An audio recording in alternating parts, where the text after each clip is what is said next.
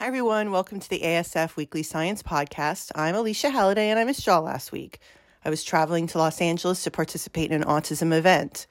Next week's podcast will be the 2022 Summary of Research, so you can look forward to that. This week, though, I want to talk about a new paper that I co-authored, which talks about what we term the semantic toolbox. The semantic toolbox, as we see it, is a list of words that people can use to describe themselves or someone else with a condition. And of course, in this condition, it's autism. Some people say we need to switch our entire vocabulary and stop using words that some people consider to be demeaning. Now, other people may not consider them to be demeaning. Some people may prefer those words. This is an area of controversy and contention, so I don't expect anything less than the article itself to cause some back and forth on social media. I'm not just okay with the feedback, I'm listening to all of it, good and bad. So if you're making comments, I'm reading them. The article is open access, and I'm going to put a link to it in the podcast summary. It's somewhat of a response to a few articles that were published recently, providing alternative suggested language for researchers to use instead of deficit-based, impairment, words like comorbid, severe, and using functioning labels and disorders. Now, there's been a movement to not use those words at all.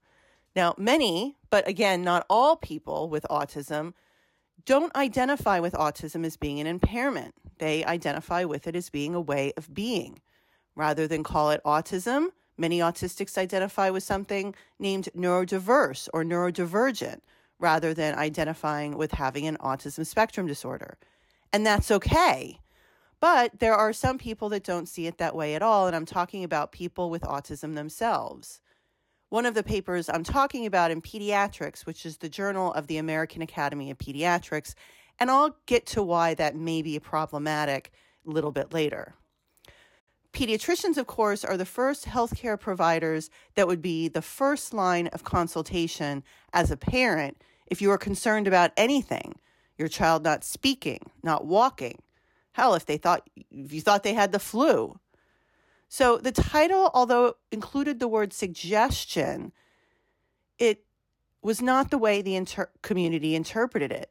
Some, but all members of the autism community considered it a mandate.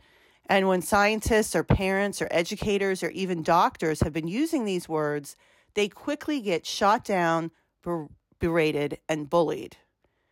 And because parents bring their children to a pediatrician to get help, to get referral for services, to get an acceptance of their own concern so that their child can have somewhat of a known identity of who they are and what they are as they grow up, I think it's probably the wrong message to be sending to pediatricians to tell them not to worry. It's just a way of being. So when I say berated and bullied, what do I mean? Well, these responses have ranged in the mess that is Twitter, and believe me, even I know my days for Twitter are limited anyway, to shouting at researchers in meetings, to intimidating researchers so much that they have considered leaving the field altogether if they haven't already. Now, I know the reaction to this is that the community prefers this identity-based approach, and if people don't align with their identity approach, it's goodbye and good riddance. They shouldn't be an autism researcher, and they shouldn't be someone that's helping the autism community.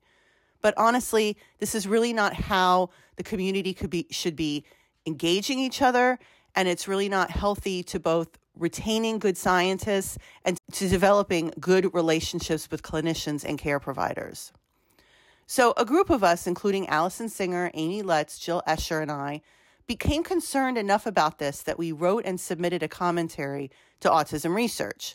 I want to let you know, for those of you who are angry that Autism Research accepted this commentary, that it was thoroughly scrutinized several times by 4 different outside reviewers. It was written and rewritten a couple of times. Many comments on Twitter revolved around the disgust that my co-authors and I disclosed that we in fact are not on the spectrum but have children who are diagnosed. But I'm not so sure why that's offensive. I hear about lack of disclosure being an issue. That's why we disclosed, to be completely transparent. We didn't have to do this. The goal of the commentary was not to discuss the neurodiversity movement, although that's the way it's been interpreted, or say that every single word is okay to use all the time. Clearly, there are bad words out there. There is one word starting with R, which used to be slang when I was growing up, and now I realize it's completely demeaning. But I wanted to point out that not all words are bad. The word deficit is not inherently bad. The word behavior is not bad. The word risk is not altogether bad. It depends on context. I've been personal witness to attacks when the word risk is used. Hell, I've been targeted for use of that word.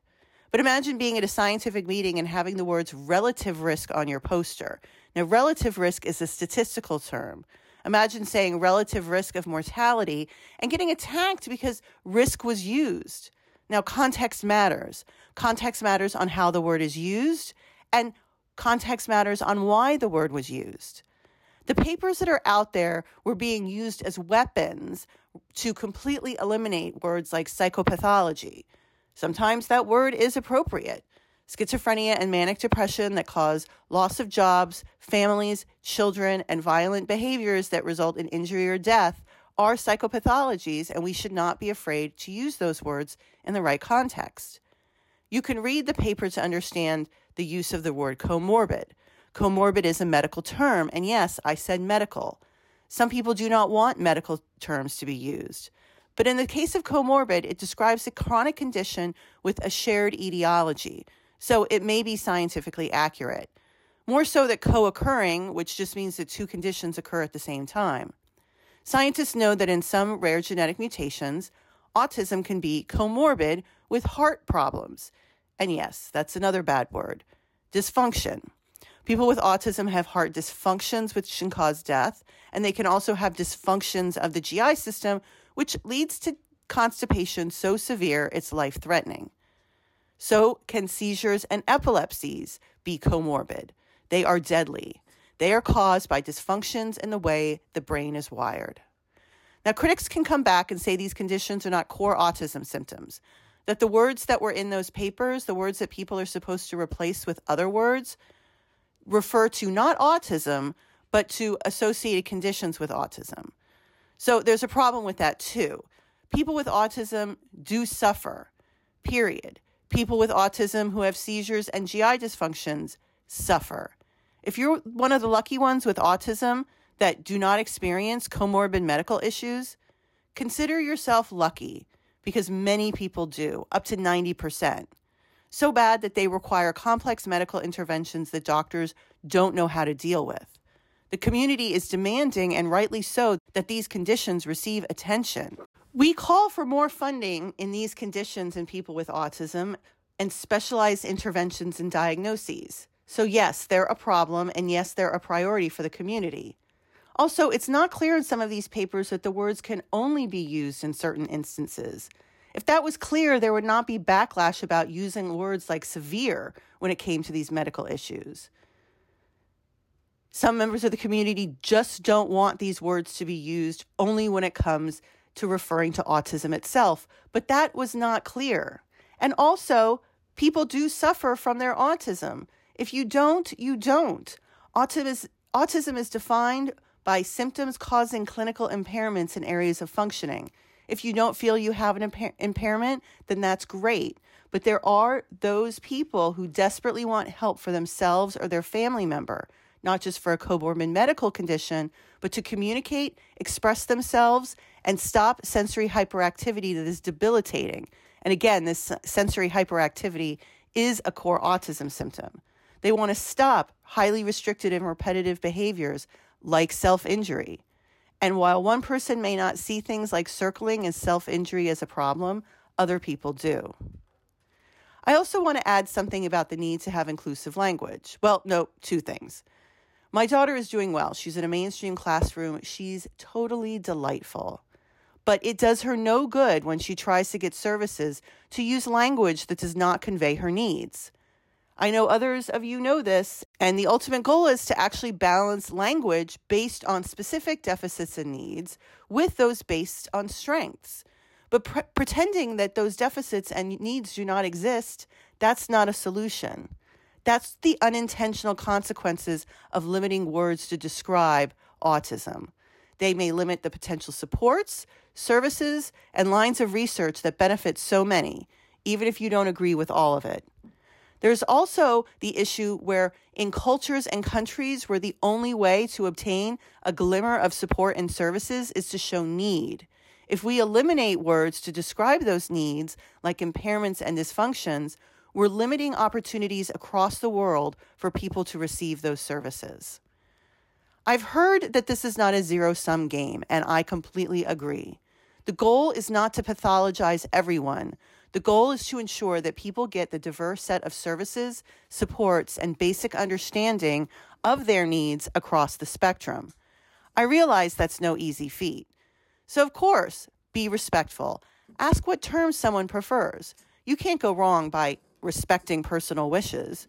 You may also be talking to a wider audience and have different preferences of terms in that audience. Try to explain why you're using the terms you are using. The term may be dependent on what you're talking about. Some things are interventions, others are supports.